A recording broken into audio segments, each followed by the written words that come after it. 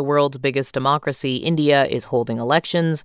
Prime Minister Narendra Modi is running for a second term. This week, we're bringing you a series of stories about social issues that matter in this election. And Modi is a member of a Hindu nationalist party that's changing the map of India. NPR's Lauren Frayer reports on how the names of Indian cities and landmarks are being changed and what that says about how Indians view their history. Millions of Hindus splashed into the Ganges River this winter as part of the world's biggest Hindu gathering, the Kumbh Mela, which for centuries took place in a city with a Muslim name, Allahabad. India is a majority Hindu country that was ruled by a Muslim empire, the Mughals, for more than 300 years, and after that, the British. The name Allahabad came from a Mughal emperor in the 16th century. Last year, officials from Prime Minister Narendra Modi's Hindu nationalist party changed the name of this city to Prayagraj, the name of an earlier Hindu settlement here. It might seem like a merely bureaucratic hassle. The High Court is keeping the name Allahabad, so is the local university.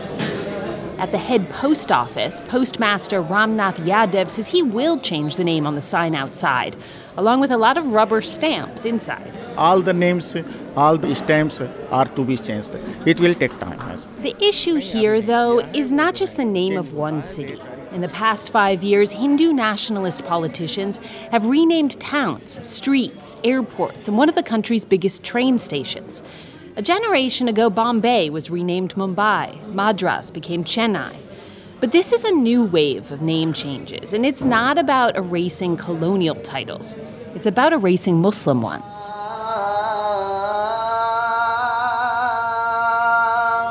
About 1 in 6 Indians is Muslim. They're the biggest faith group after Hindus.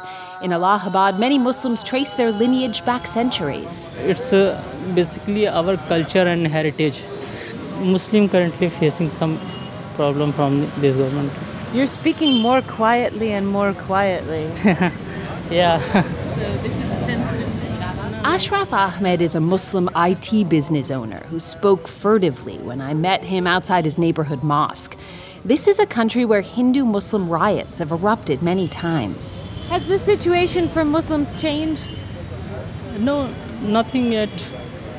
Yeah. You said yet. Yeah, a little bit. You can, for Muslim, yeah, a little bit tense these days. You're nervous? Yeah, a little bit nervous for current situation on government policies. He worries that erasing his hometown's Muslim name is a step toward erasing his history, his identity, disenfranchising India's Muslim citizens.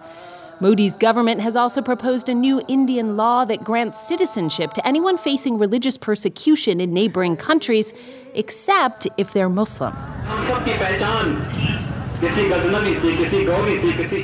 We cannot let Muslim invaders from centuries ago define us today, says the man behind many of these name changes, Yogi Adityanath, the chief minister of India's biggest state, Uttar Pradesh. He's a Hindu priest and a member of Prime Minister Modi's ruling party. He's frequently railed against Muslims for allegedly committing what he calls love jihad, marrying Hindu girls. Historian Hiram Chaturvedi was at his office at the University of Allahabad when he first heard about the name change. I was in the university and I was totally aghast. He's a Hindu too, but he's totally against the name change. Look around this city, he says. Typical Mughal architecture. You will find typical Mughal architecture and they are absolutely intact. Beautiful. Paintings, calligraphy. This is the land of those Muslim emperors, and also of the Buddha and of Gandhi. Diversity is India's strength, Chaturvedi says. But an entire lifetime after casting off colonial rule, India is now reclaiming its Hinduness or Hindutva. The push has been led by Modi's Bharatiya Janata Party, or BJP. And it's not only renaming cities. It's also rewriting school textbooks. It's banned beef in many states because cows are sacred to Hindus.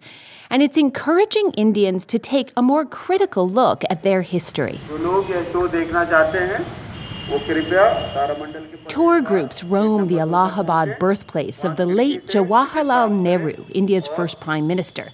It's an ornate mansion, the Indian equivalent of Mount Vernon or Monticello.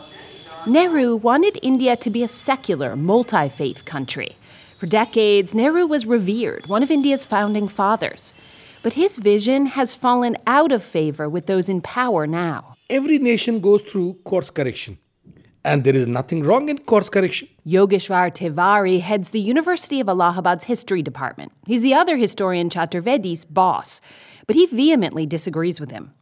Tiwari believes Hindu accomplishments have been covered up for centuries, and that Hindu pride has been mislabeled as right-wing by leftists, colonial rulers, and elites, yes, even by India's own founding fathers. Under Nehru was a socialist, and under him, the left historians, they gained dominant center stage. So anything which was not palatable to them, they dismissed it, saying, oh, this is the right wing. History is neither right, history is neither left, history is history. Let's take it that way. Government employee just a social problem. At the Allahabad Public Library, which also has yet to change its name, patriotic 20-somethings are studying to be civil servants. Sarita Jaiswal says her school books always use the word Allahabad, but new information has now come to light, she says. We're re-examining ancient Hindu texts and sharing excerpts responsibly on social media. I agree with the new effort to remap areas and rewrite history.